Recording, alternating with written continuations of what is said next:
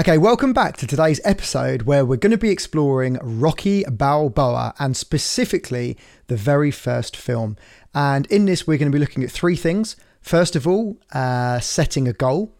Secondly, setting a time limit for the completion of a goal. And thirdly, for looking at our reason why.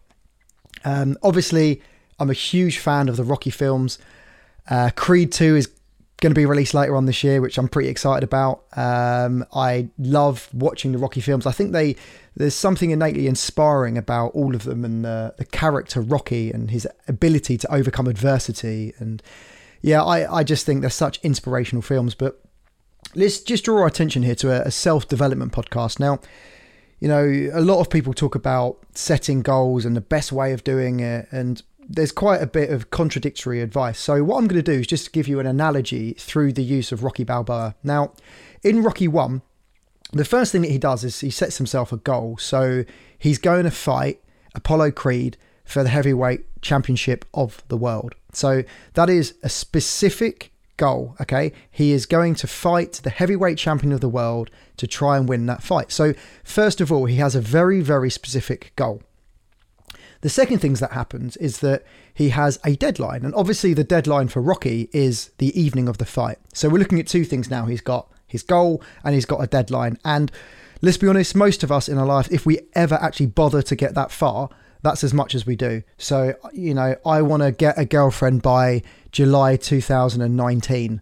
And typically within a week or probably within a couple of days, we've stopped working on that goal. And the reason for that is because we don't have a powerful enough why. And it's really interesting because a friend of mine is a screenwriter and he also loves Rocky, and we talk about the various different scenes of the film. And he told me about a very interesting scene in Rocky 1, which actually without that scene, the film would fall apart. And I completely understand where he's coming from. And the scene is where he comes in late at night and sits on the bed with Adrian. And in a nutshell says to her that, you know, no one's ever gone the distance with Creed. And if he can go the distance, it will mean that he's a somebody and not just another lousy bum from the neighbourhood. And when you think about it, when you actually look at that scene individually, I mean, I'm paraphrasing, it's not exactly what he says, but it's the gist of it. He's basically, you know, it's not even about winning for him. His why is knowing that he is a somebody and that he's just not another lousy bum. And this hits home on so many different levels. First of all, it is an incredibly powerful why. You know, he's basically put on this goal, his whole life's on the line. You know, this is a powerful why. The second thing, it's an individual why. You know, it's not just, oh, because, you know, I want to be the heavyweight champion, which is a really terrible why. This is something which is very specific to him. He hasn't gone and asked 100 people. He set himself a why, which is relevant to himself. And I think that is such a powerful lesson in life. And, you know, if you want some inspiration, then obviously just go and watch the Rocky film because it's amazing. I mean, whilst we're talking about this, we might as well go a little bit further here because, you know, I just love the film.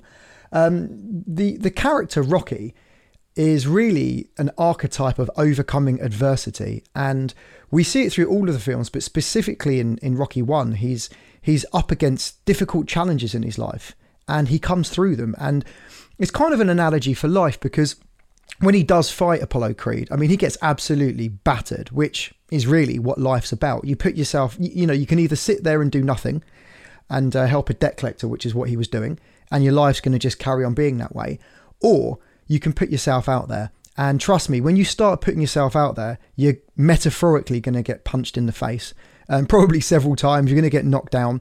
And Rocky, with his overcoming adversity, just kept getting back up.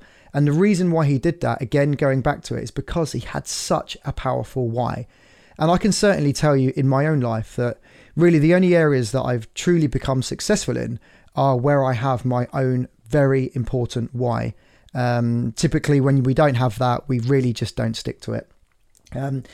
So yeah, happy about doing this podcast. I expect I'm probably going to do one about every single Rocky film just because I love talking about them.